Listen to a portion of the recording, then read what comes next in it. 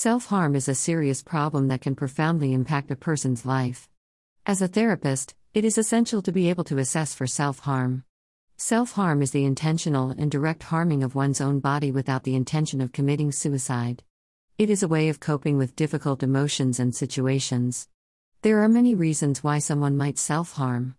It is often a way to cope with overwhelming emotions, such as sadness, anger, or shame. It can also be a way to relieve boredom or loneliness.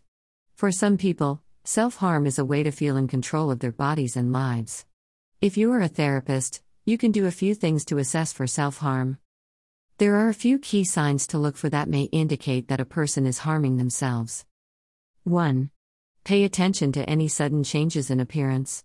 If a person wears long sleeves or pants in the middle of summer, this could be a sign that they are hiding cuts or bruises. 2. Listen for any mention of self-harm in conversation. A person harming others may talk about it jokingly or cavalierly as if it is not a big deal. 3. Please keep in mind any sudden changes in mood or behavior. A person who is harming themselves may become withdrawn or depressed, or they may start acting out. As a therapist, it is crucial to assess for self-harm in your clients. Self-harm is a serious issue that can lead to severe injury or even death. Therefore, it is crucial to identify the signs and symptoms of self-harm to provide the appropriate care and treatment for your clients. You can assess self-harm in your clients in a few different ways. 1. You can ask them directly if they have ever harmed themselves. 2. You can look for physical signs of self-harm, such as cuts or bruises.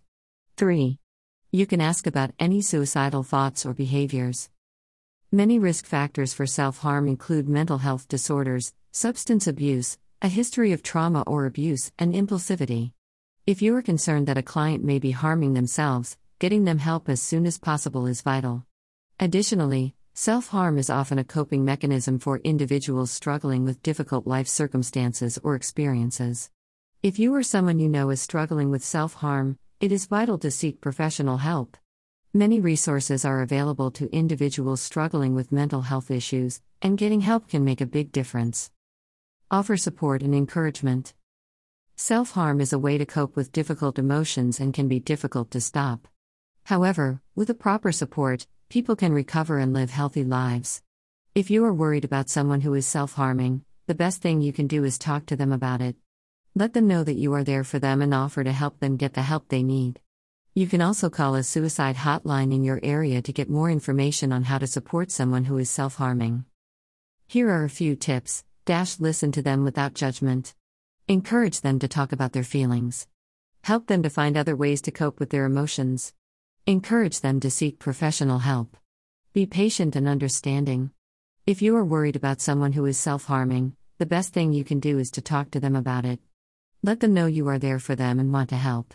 Self-harm is a serious issue that can lead to severe injury or even death, so you must be able to talk about it in a way that is respectful and non-judgmental.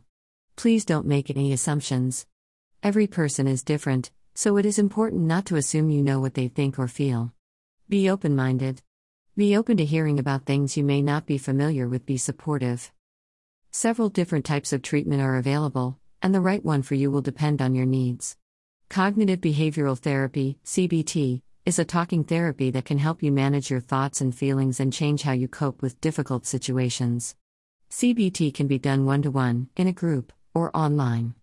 Medication can also be used to treat self-harm, and several different types of medication can be used.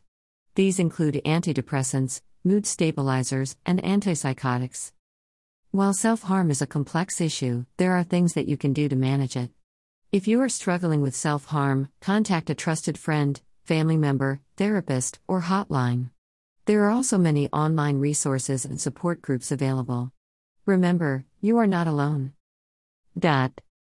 Talk to someone now. We can all help prevent suicide. The Lifeline provides 24/7, free and confidential support for people in distress, prevention and crisis resources for you or your loved ones, and best practices for professionals in the United States.